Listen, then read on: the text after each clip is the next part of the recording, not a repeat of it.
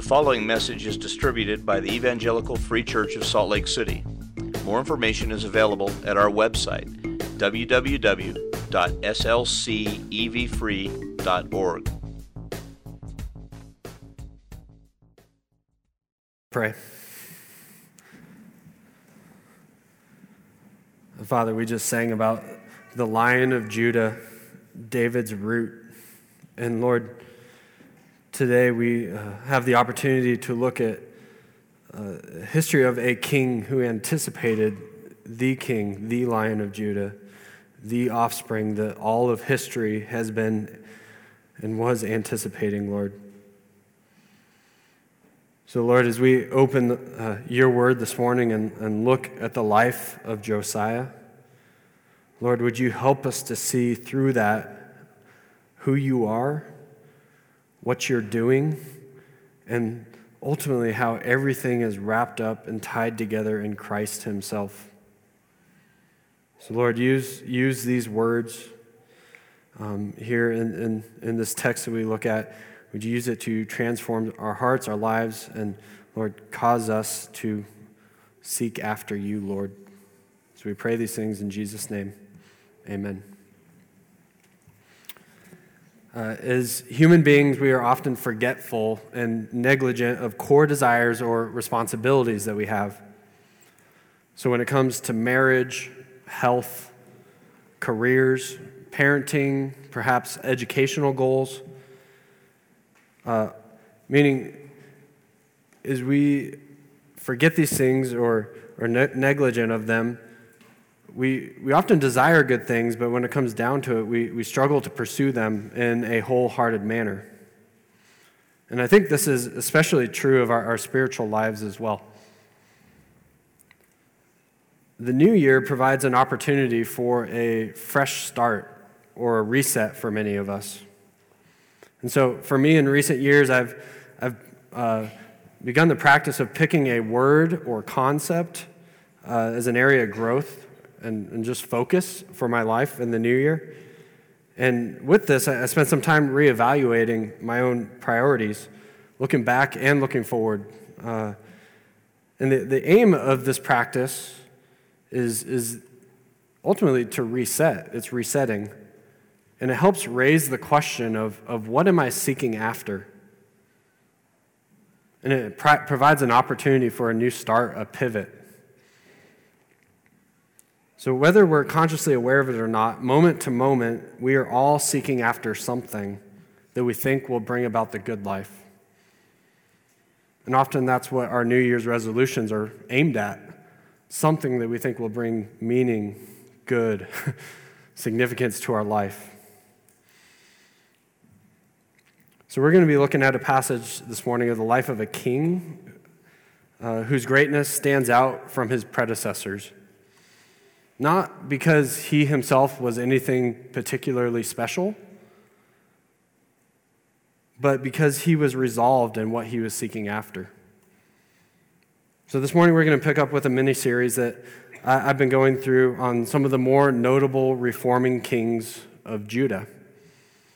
So if you know a little bit of Israel's history, Israel was one nation under David and then Solomon, and then it was split into two. So the northern 10 tribes formed the nation of Israel, which was north, and then the southern two, the nation of Judah. And so the book of Kings follows both of those hand in hand, but we'll be pulling from the book of Chronicles, which primarily just follows the nation of Judah. And Judah is relevant to us because ultimately that's where David's lineage runs through Judah.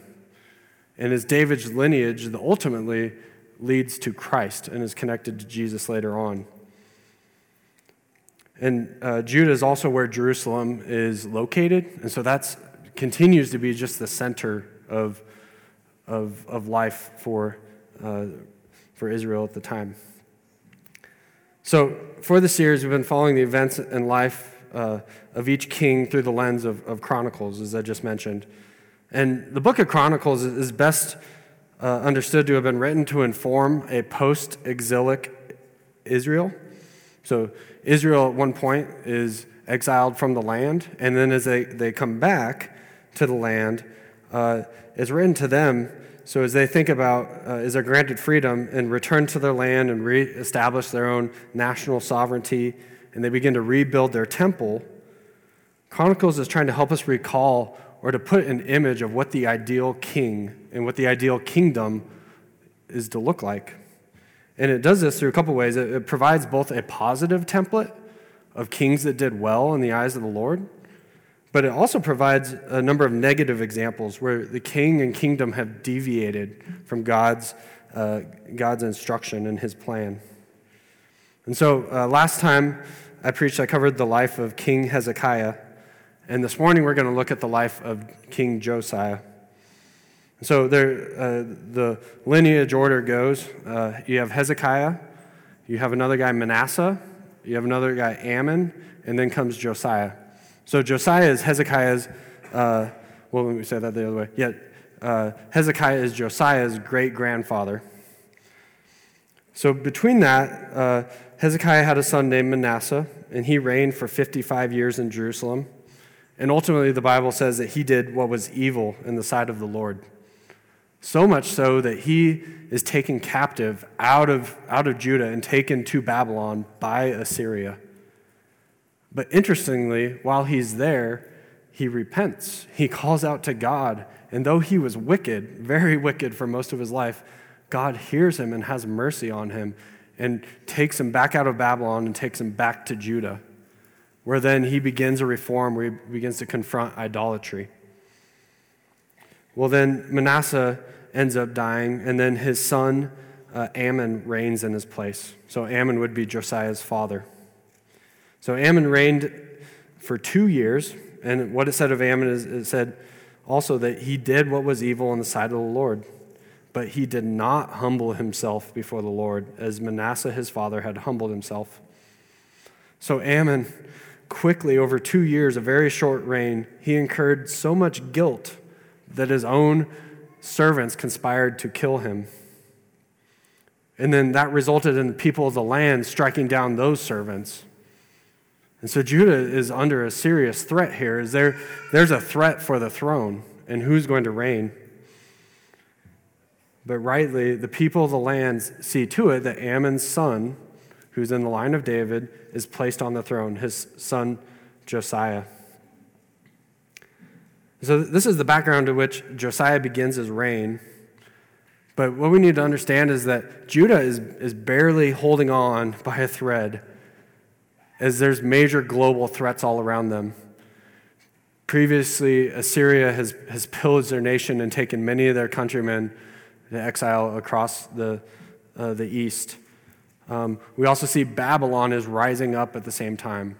Egypt has not gone away, and we'll see their role in the story here today too. So there is threat all around. So as we look in this and consider some of that background, now we're going to turn and look at the life of Josiah, and I'm going to do so in three main stages. So we're going to be looking at 2 Chronicles chapter 34 and 35.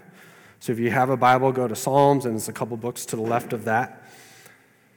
And so as we look at that, we'll look at three stages. So the first stage we're going to look at is the establishment of Josiah's reign. The second is the discovery of the book of the law.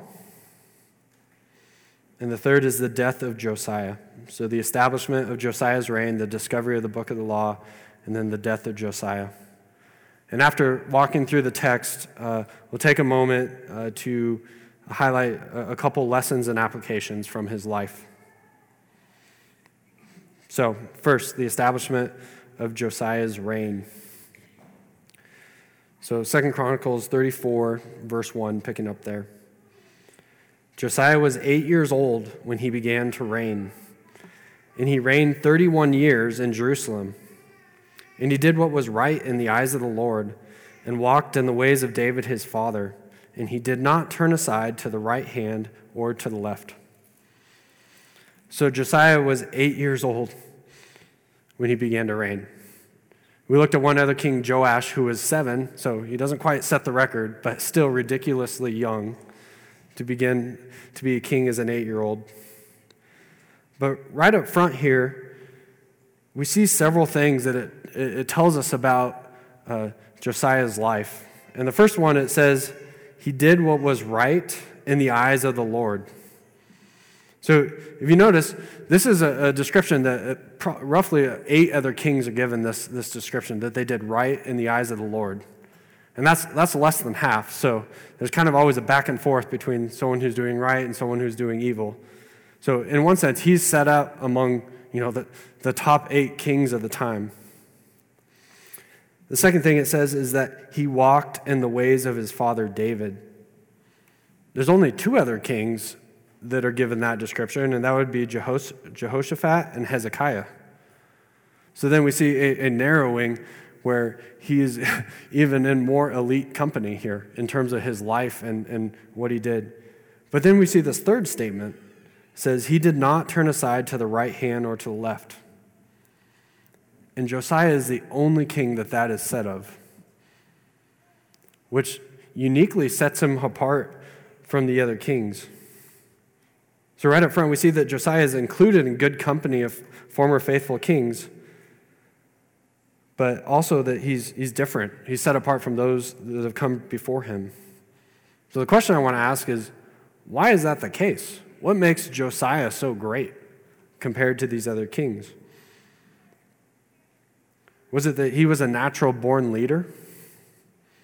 Was it that he was wiser than the other kings? Was he more disciplined? Was he in the right place at the right time? And though some of these things could be true, I believe there's something more central to his success and to the greatness of his reign. So as we go down to verse 3, we see this. It says, so for in the 8th year of his reign, while he was yet a boy, he began to seek the God of David, his father. What sets Josiah apart was that he began to seek God. Nothing else. And he begins to do this as a 16-year-old. Josiah's greatness has a small and simple beginning.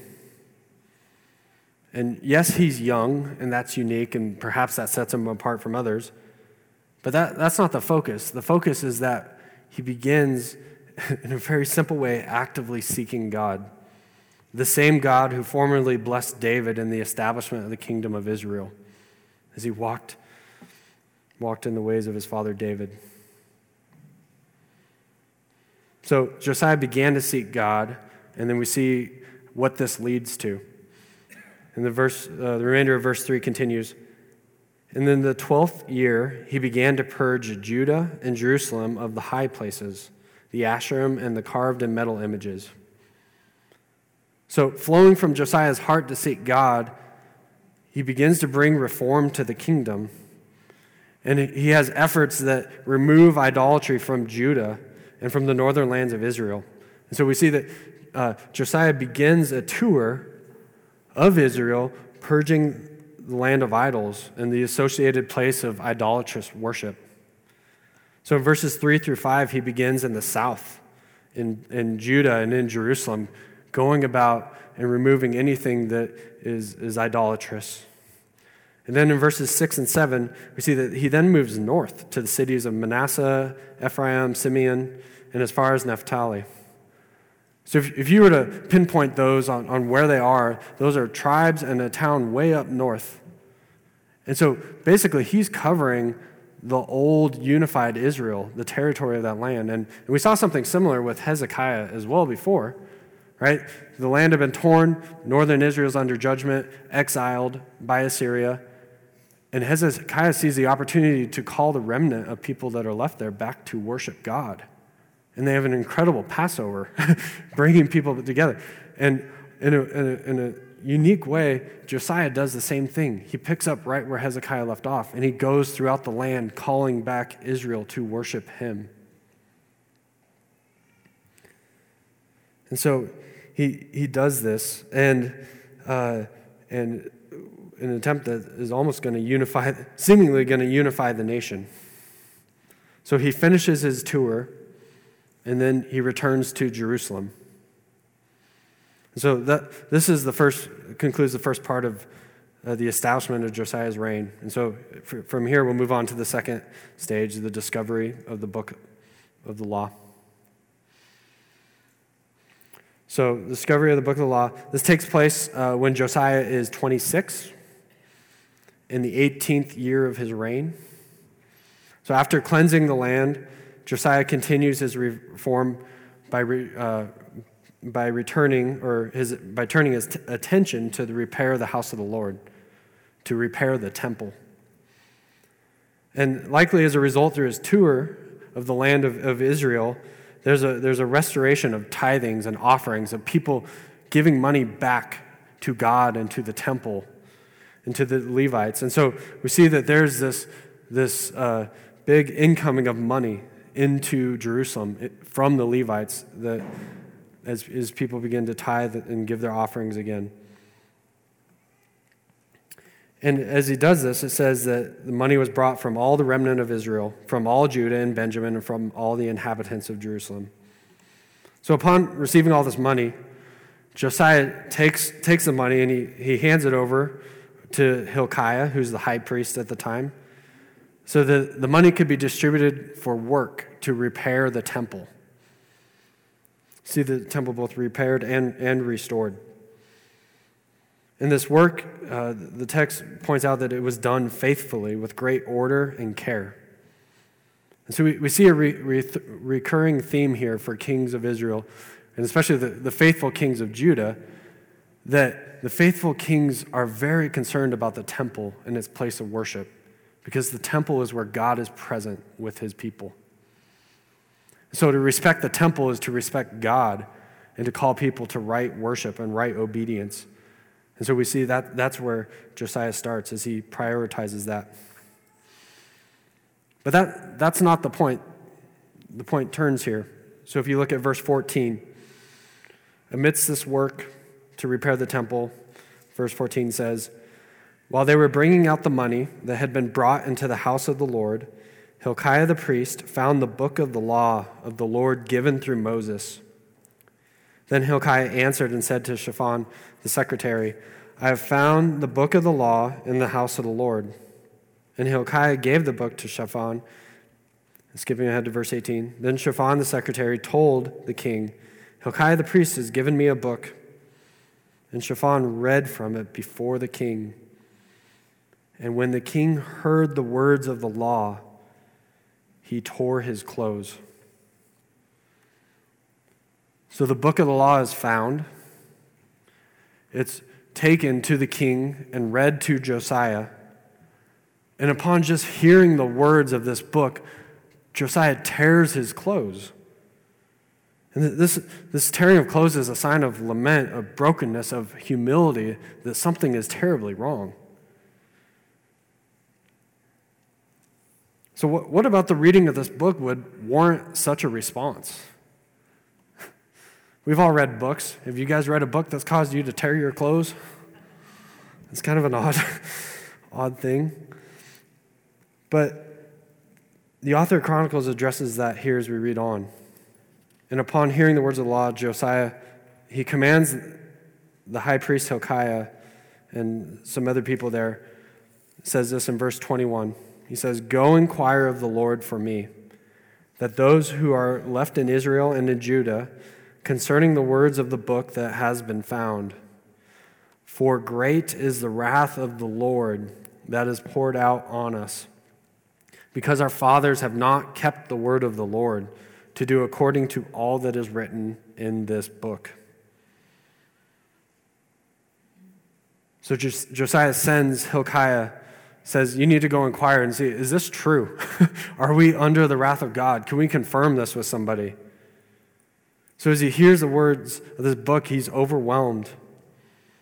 He's concerned. He's moved to action to say, is this true? And this is an appropriate response for someone who's encountered the reality of sin before a holy and eternal God. And likely, up till now, Josiah, he's been a faithful king. But in the discovery of the book of the law, something's different. Something's changing in his heart. Formerly, we could have understood Josiah to be a God-fearer or to have a God consciousness that was leading to live a God-honoring life where he's seeking God, he's removing idols, he's doing what he knows is good. But here, after hearing the word of God, something shifts, and he's moved by a deepened conviction of what he's heard, a conviction that penetrates his heart. Some of us here have experienced this. Perhaps from a young age we had a God consciousness. But after hearing the word of God, after having our ears cleared to understand it, something shifts. As we hear the word, something in our mind and heart is turned on. It's activated. And I think that's what happens for Josiah here. But there might be some of us here in this room that haven't experienced that yet. And what do we do with that?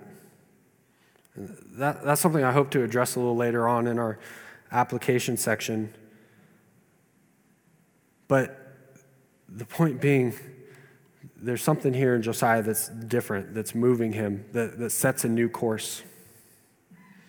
So this discovery of the book of the law and the reality of the wrath of God on Judah, and God giving him eyes to see that and to feel that and to believe it to be true, it leads him to inquire the Lord. So the word inquire here is actually the same word that we saw seek when he began to seek God. It's the same word that he goes and inquire. He wants to go seek of the Lord. And so this leads him to seek God in an even more specific way, in a more resolved manner. And so this, as he commands Hilkiah and others to go and inquire the Lord, they go to a prophetess by the name of Huldah, a female prophet. And Josiah seeks clarity of the words that he's heard from the law. So as they go to this prophetess, her response comes to them in two parts. The first part being of curse and disaster, but the second being of temporary blessing and peace. So we'll look at the first part here of her response when they inquire, what does this mean? Is this true? So verse 24.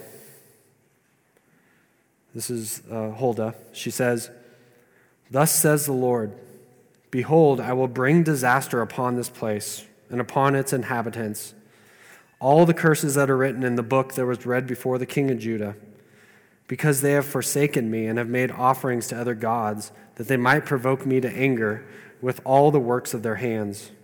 Therefore my wrath will be poured out on this place and will not be quenched." In short, the wrath of God is going to be poured out because generation after generation of Judah has continually forsaken God and worshiped other gods. Here, there's a strong possibility that the book that was discovered in the temple was actually the book of Deuteronomy, though it could be the whole Torah, the whole first 5 books of the Bible. But if it is Deuteronomy, one of the more distinguishing features of Deuteronomy is chapter 28, where Moses, on behalf of God, clearly lays out what's called the blessings for obedience and then the curses for disobedience. So here where Huldah references the curses that are written in the book, I think Deuteronomy 28 is a natural and clear place where those are found. So if you were to go to read that and to hear about the blessings, the blessed life that's there, but then also the curses for disobedience, it's a very sobering, moving chapter that I could see Josiah reading that and being understanding that reality to be on them at the present. It's something to be feared. But in the end, ultimately, Huldah confirms what Josiah feared and the reason why he tore his clothes. God's wrath is on Judah, and judgment is coming. The curses that God promised for disobedience will be enacted, and disaster is on the way. Though this is what will happen in the end, this isn't all that she has to say, which moves us to the second part of her message. Verse 26. The second part having to do with temporary blessing and peace. Verse 26, "But say to the king of Judah, who sent you to inquire of the Lord, thus you shall say to him, Thus says the Lord, the God of Israel, regarding the words that you have heard, because your heart was tender and you humbled yourself before God when you heard his words against this place and its inhabitants, and have humbled yourself before me and have torn your clothes and wept before me. I also have heard you, declares the Lord. Behold, I will gather you to your fathers, and you shall be gathered to your grave in peace, and your eyes shall not see the disaster that I will bring upon this place and its inhabitants." And they brought back word to the king.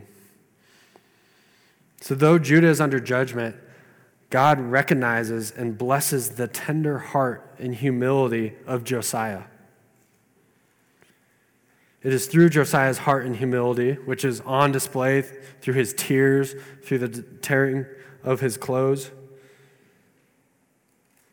It is through this heart and humility that God hears him, and God offers a temporary blessing and peace in his lifetime for both him and for the nation of Judah. So I want you guys to pay special attention to the heart of God here. The heart of God who always welcomes and hears and blesses a humble and contrite heart. It's the same God that heard the evil man Manasseh, but he also hears Josiah, how much more, who comes with a humble heart here. So though judgment may be imminent and seemingly irreversible, God's grace and blessing, it's ready to spill out onto anyone who would humbly approach him. And I think that this is a view of God that gets lost in the Old Testament. We think God is harsh. He has judgment. That's all he does. But what we need to see is amidst judgment, there is always a call to repent and return, and God always, always receives people who do that. So how much more true for us today, for those who are in Christ? So Josiah's hearing of the word of God has set into motion a series of events that resembles the pattern of reform that we observed with Hezekiah's reign. God's blessing results in reform taking place within the heart of Josiah that flows out into the kingdom of Israel. So a number of weeks ago, when we looked at Hezekiah, one of the things that we observed is that there's a pattern to reform. And this pattern is that there's first confession. Confession leads to covenant, a renewal of covenant with God. And then out of that covenant, that leads to change. Change in the land, change in the heart, change in all. And so here with Josiah, we see that there's that same progression. And we see it in relation to the Word of God. The Word of God is heard, is read, and it leads to a confession on his part, a recognition of sin, a brokenness over that. But having seen how Josiah just modeled confession, this confession then leads to a renewal of covenant with God. So verse 30 picks us up. It says, "And the king went up to the house of the Lord with all the men of Judah and the inhabitants of Jerusalem and the priests and the Levites and all the people, both great and small. And he read in their hearing all the words of the book of the covenant that has been found in the house of the Lord. And the king stood in his place and made a covenant before the Lord to walk after the Lord and to keep his commandments and his testimonies and his statutes with all his heart and all his soul, to perform the words of the covenant that were written in this book." So not only do we just see this confession, this covenant with Josiah, but Josiah makes this covenant himself and makes all who are present in Jerusalem to join him in this covenant. And Josiah, together with the people of Judah, they further seek God and commit themselves to him. They remember the covenant that he made with them as a people before they even inhabited the promised land. They remember the remembrance and renewal of the covenant leads to further change in the life and actions of Josiah that is on display in his resolve to obey the law of God. So this change that takes place, we see most specifically showing up in chapter 35 where Josiah keeps the Passover. So there's not time to get into the details of the Passover here, but in many ways it was very similar to Hezekiah's Passover, but I would say also greater in a couple ways. We see in this Passover, if you were to compare the numbers of the two, that there's a greater abundance, that the number of sacrifices are near double of Hezekiah's Passover. And it includes generous contributions from the king himself, giving a bunch of his wealth, his possessions, a bunch of his own animals for sacrifices for this. We see that officials are giving for this Passover. The Levites are contributing as well. And so this Passover and what's given nearly doubles what Hezekiah did. So it shows something of the scale of this Passover.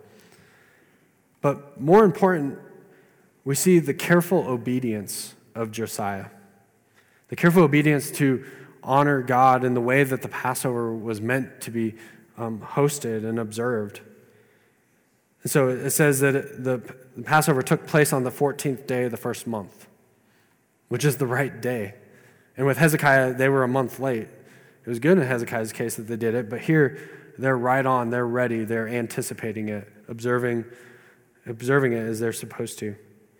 But then also we see here that the author, he labors in detail about everything that's done as it's ought to be. And we see this with a bunch of words. In verse 4, he says, as prescribed. In verse 6, according to the word of the Lord by Moses. Verse 12, as it is written in the book of Moses. Verse 13, according to the rule. Verse 15, according to the command of David. According to the command of King Josiah, verse 16.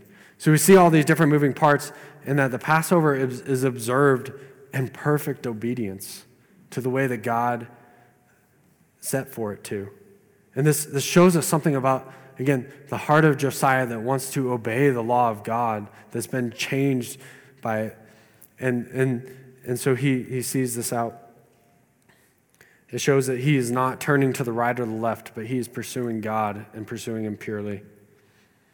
And in the end, the Passover is summarized in this way. It says, no Passover like it had been kept in Israel since the days of Samuel the prophet. None of the kings of Israel had kept such a Passover as was kept by Josiah. And the priests and the Levites and all Judah and Israel who were present, and all the inhabitants of Jerusalem. So what began early on in Josiah's life, the small beginning of seeking the Lord, it's grown into something greater as he has increasingly and in significant ways brought reform to Judah. But ultimately, the catalyst for this reform was the Word of God, and the Word of God landing upon the soil of a humble heart who is earnestly seeking the Lord. So it's summarized of Josiah. All his days they did not turn away from the Lord, the God of their fathers. That was until the sudden and abrupt death of Josiah.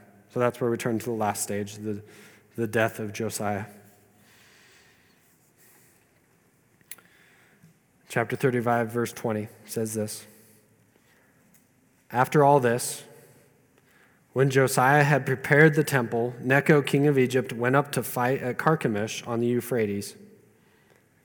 And Josiah went out to meet him, but he sent envoys to him, saying, what have we to do with each other, king of Judah? I am not coming against you this day, but against the house with which I am at war. And God has commanded me to hurry.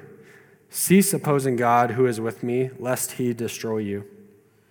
Nevertheless, Josiah did not turn away from him, but disguised himself in order to fight with him.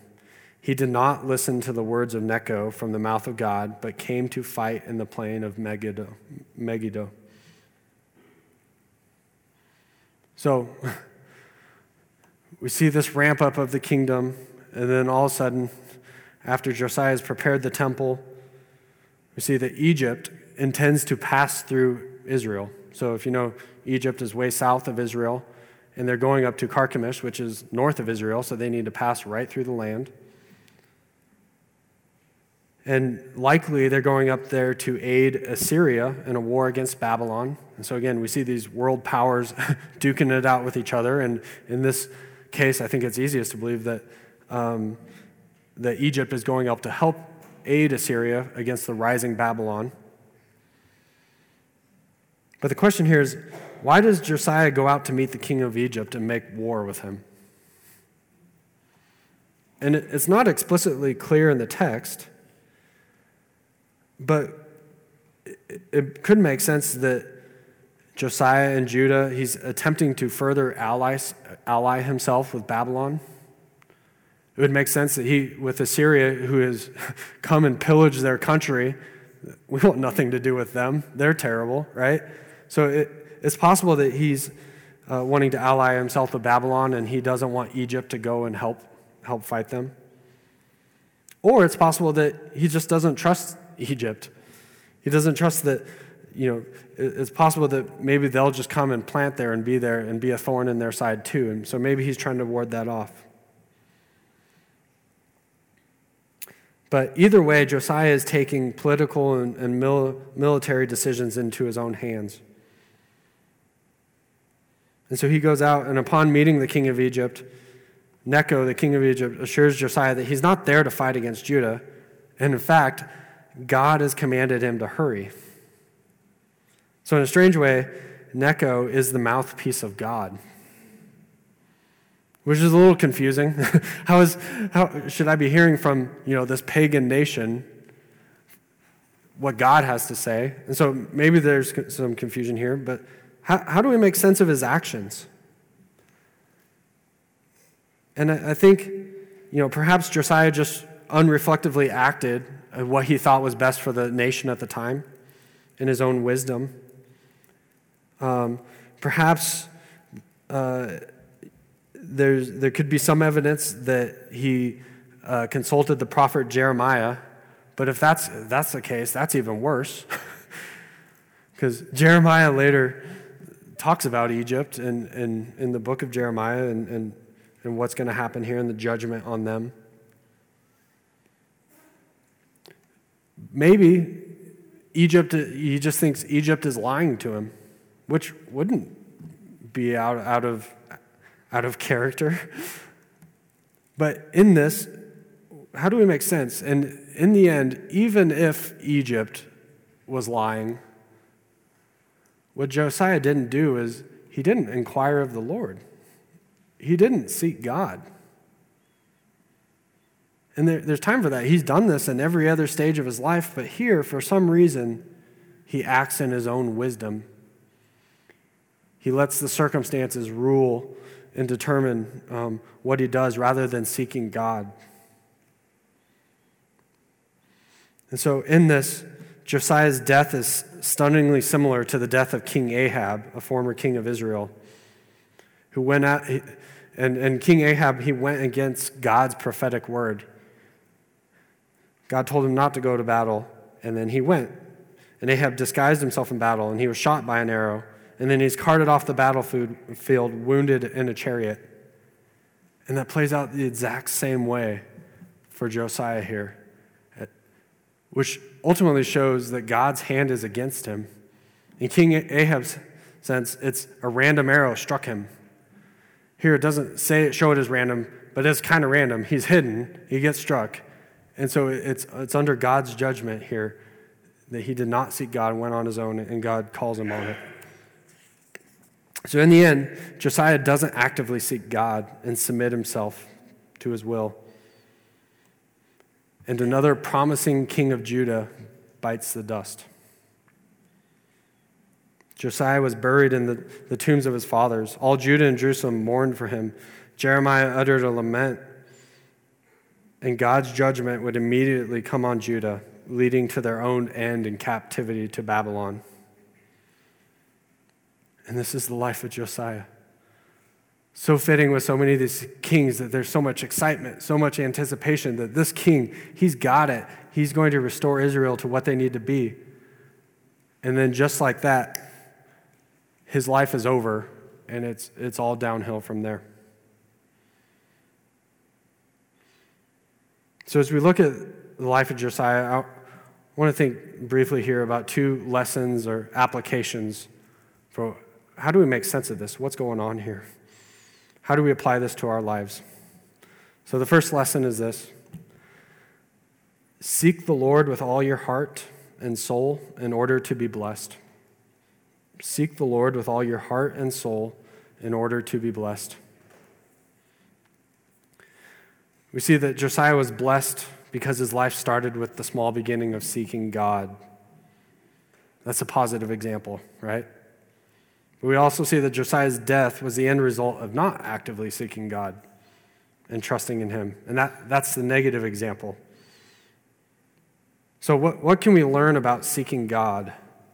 How do we, in this day and age, in our time, how do we seek God? What can we learn from Josiah about this? And there's kind of 4 simple ideas that I put just thinking about Josiah's life. And the first one is seek his word. Seek his word. How do we seek God? We seek his word. And we do so with a humble heart. Like Josiah, we want to hear the word of God. We want to read the word of God. We want to surround ourselves with it. We want that to inform us about what is true, what is right, what is wrong. And we're to seek that. And mainly because God has revealed himself in the word, in the Bible that we have today. And God has continually, over thousands of years, revealed this story of himself to us. And we're to seek that. It tells us about our purpose, our meaning. And so if we want to know who God has given us this. It tells us all about him. So that's the first. Seek his word, and we want to do that with a humble heart like Josiah. The second is understand his word.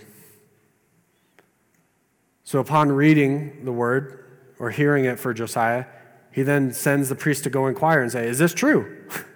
Is there a prophet around here that can confirm that what we've said is true?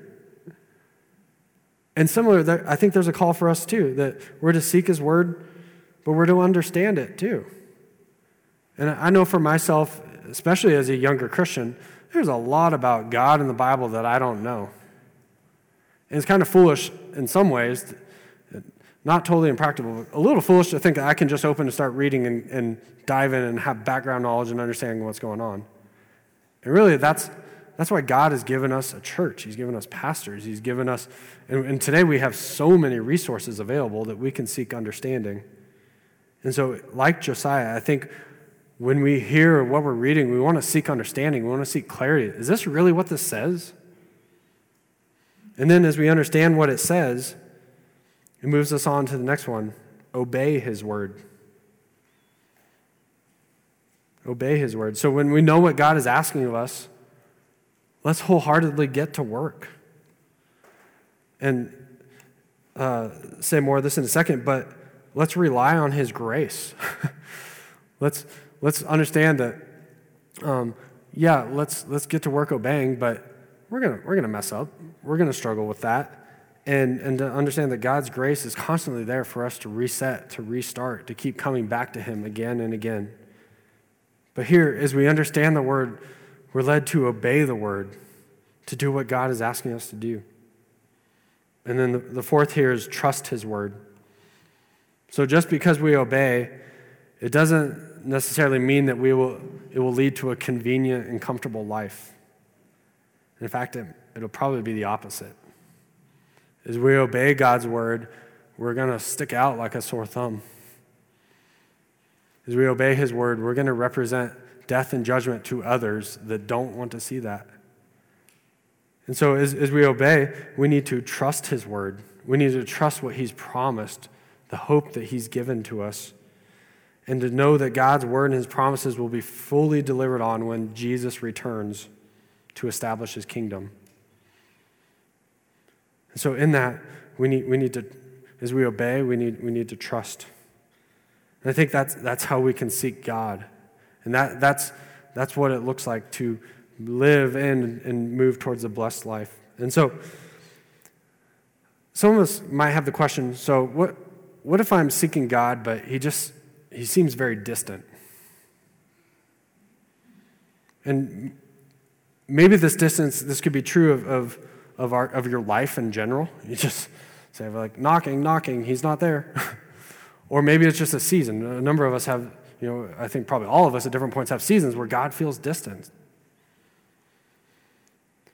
So as you think of, what if I'm seeking God and he's still very distant? Well, just a few thoughts there. It might be that we aren't actually looking for God, but we're looking for a specific blessing. And he's not giving us what we want. So that's kind of a self-centered approach in that I'm attempting to use others and God for my own gain.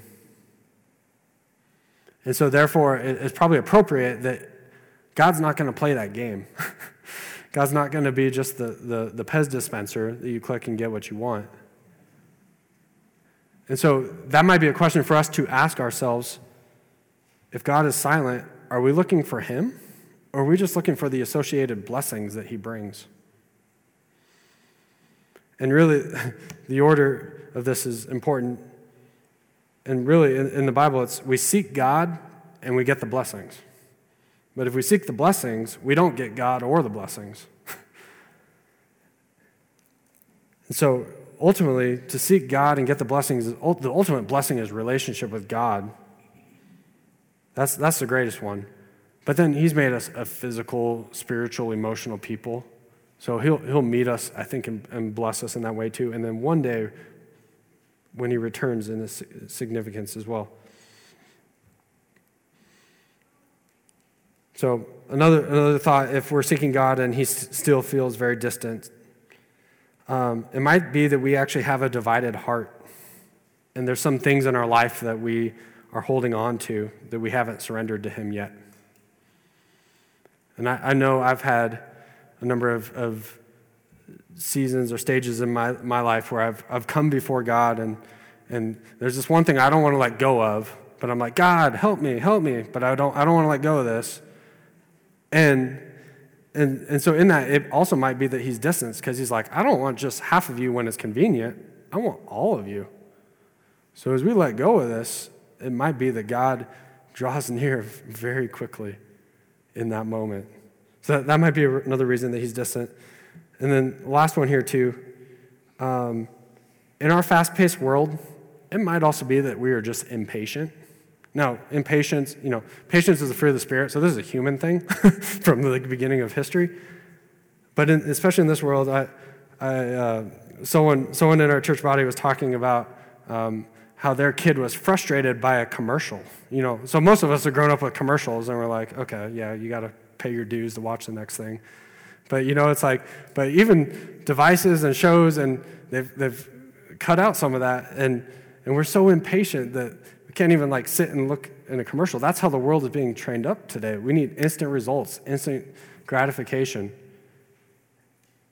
And it might mean that we are too impatient, not willing to sit and pray and ask God for something. And so we ask, and then we move on to something else real quickly. We don't actually sit and wait on him. So these are just some reasons that I think for us to think about and to ask of our own heart and life. Of if we're not hearing God, is there one of these reasons? Are we acting self-centered, looking for the blessings? Do we have a divided heart? Is there something that we're holding on to that we don't want to let go of? Or is there just an impatience? And in the end, I think we want to seek God, bringing all of ourselves to him. And so with the new year, here comes the opportunity for all of us, a new start. And really, there's a new start every day. There's a new start every moment. And so we don't have to wait for a new year to get started. And in fact, we don't even have to wait till tomorrow morning to get started. But in this, here's the reality. Unless we are being fed God's word and surrounding ourselves with God's people, it's very likely that our faith and efforts will grow cold and stagnant. It's very likely that we will be distracted off a different direction. And so as we get the new year, enter a new year, I want to ask the question, how are you going to seek God this year?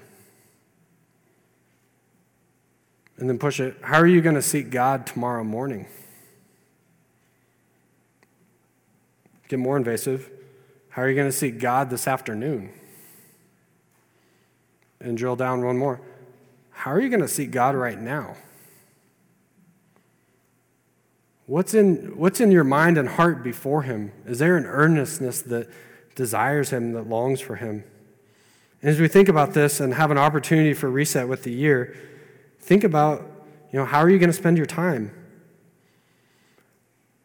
How are you going to pursue relationships this year in the church and outside the church? How are you going to think about your finances? Is there something that is out of whack there that needs to be prioritized? How are you going to pursue personal growth? How are you going to grow in career skills? Those are all important things as well. And the last thing I think I want to highlight here is, how are you going to think about and pursue the church this year? And just a side plug right here, we got donated to us from Crossway a bunch of books, and they're out on the table out there. And the book is called Rediscover Church, Why the Body of Christ is Essential. It's a very good and basic book about the church. And it's written kind of aimed at amidst post-COVID mindset that a lot of our connection to the church has struggled, right? And so one thing I just want to say, this book is not given because it's like, hey, you all are doing terrible with the church. I feel like our church has been actually very blessed in this season of how we've come together and pursued each other. So don't hear it that way. But to hear it, like, how do we prioritize the church? And understand that's an important part of our growth and transformation. And so those are on the table out there. Just grab one as you leave. And that's free to us, free to you. So good. Okay, last point here. Last application. God's judgment is coming soon, but his grace is present now. God's judgment is coming soon, but his grace is present now. So like Judah, God's judgment is coming soon, and it threatens an unbelieving world that has forsaken him. So the question is, are we sobered by this reality ourselves? Like Josiah, are we sobered to the point of tears? Are we sobered to the point of tearing our clothes? Josiah feared both for his life and the life of his fellow countrymen. But the question is, do we have a rightly balanced fear about this reality for our own life? Do we have a rightly balanced fear about this for the lives of others, of people that are under the judgment of God, not trusting in Jesus? And the sudden ending of Josiah's life and the sudden ending of Judah is a reminder that the day of the Lord is fast upon us. Has this reality ever led you to tears? Has this reality that God's judgment and wrath sits on those that are not trusting in Christ, have you felt that to the core and been broken by that for your life or the life of another? Jeremiah is known as the weeping prophet because he was called over and over again to proclaim God's word to a lost and defecting nation of Judah that runs over this timeline that we're talking about right now.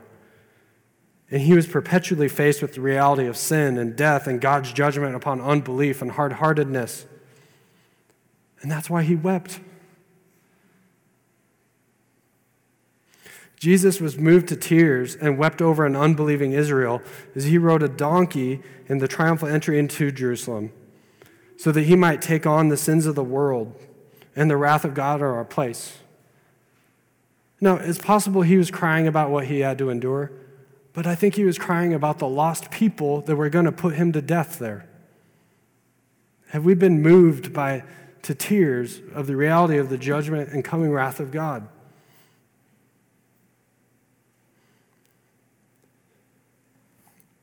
Judgment is coming soon, but because of who Jesus is and what he did, his grace is present to us now. He offers the only way out. Jesus is the greater Josiah who sought God with all his heart and soul, who sought God and trusted in him to the very end through death. He took on the judgment and wrath of God. And he is ushering in a new kingdom, the kingdom that we've been longing for, the kingdom that this whole book has been anticipating. Jesus will come with greatness that we won't even be able to, we can't conceive now.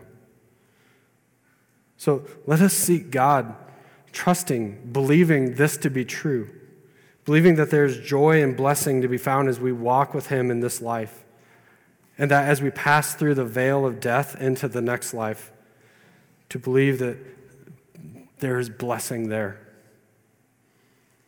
So there's no promise or guarantee that our momentary afflictions will cease the moment that we call upon God for mercy. There's no promise about that. In fact, but also Josiah's prayer and faith,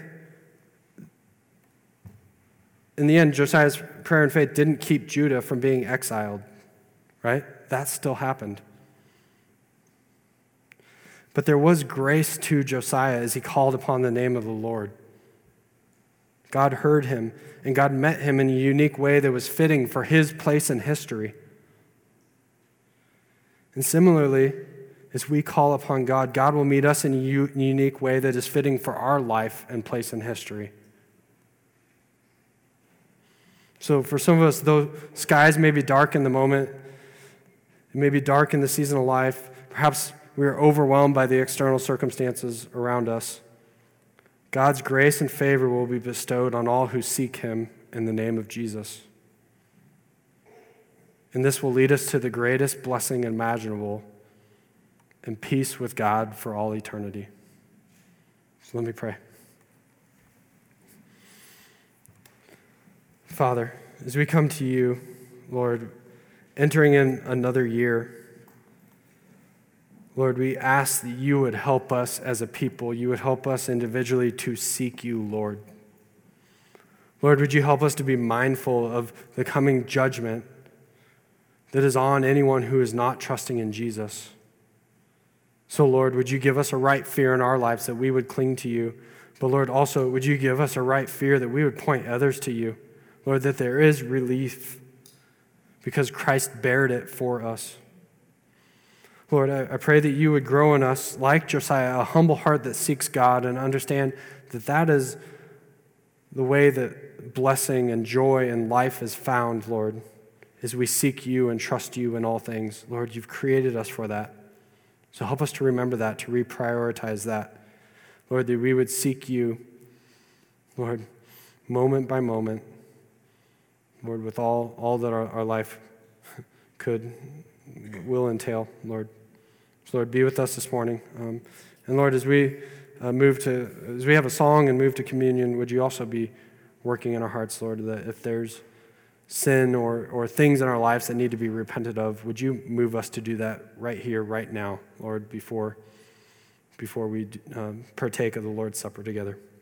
So we pray these things in Jesus' name. Thank you for listening to this message recorded at the Evangelical Free Church of Salt Lake City in Salt Lake City, Utah. Feel free to make copies of this message to give to others, but please do not charge for those copies or alter the content in any way without permission. We invite you to visit our website at www.slcevfree.org or call us directly at area code 801-943-0091. Our mailing address is Evangelical Free Church of Salt Lake City, 6515 South Lion Lane, Salt Lake City, Utah, 84121.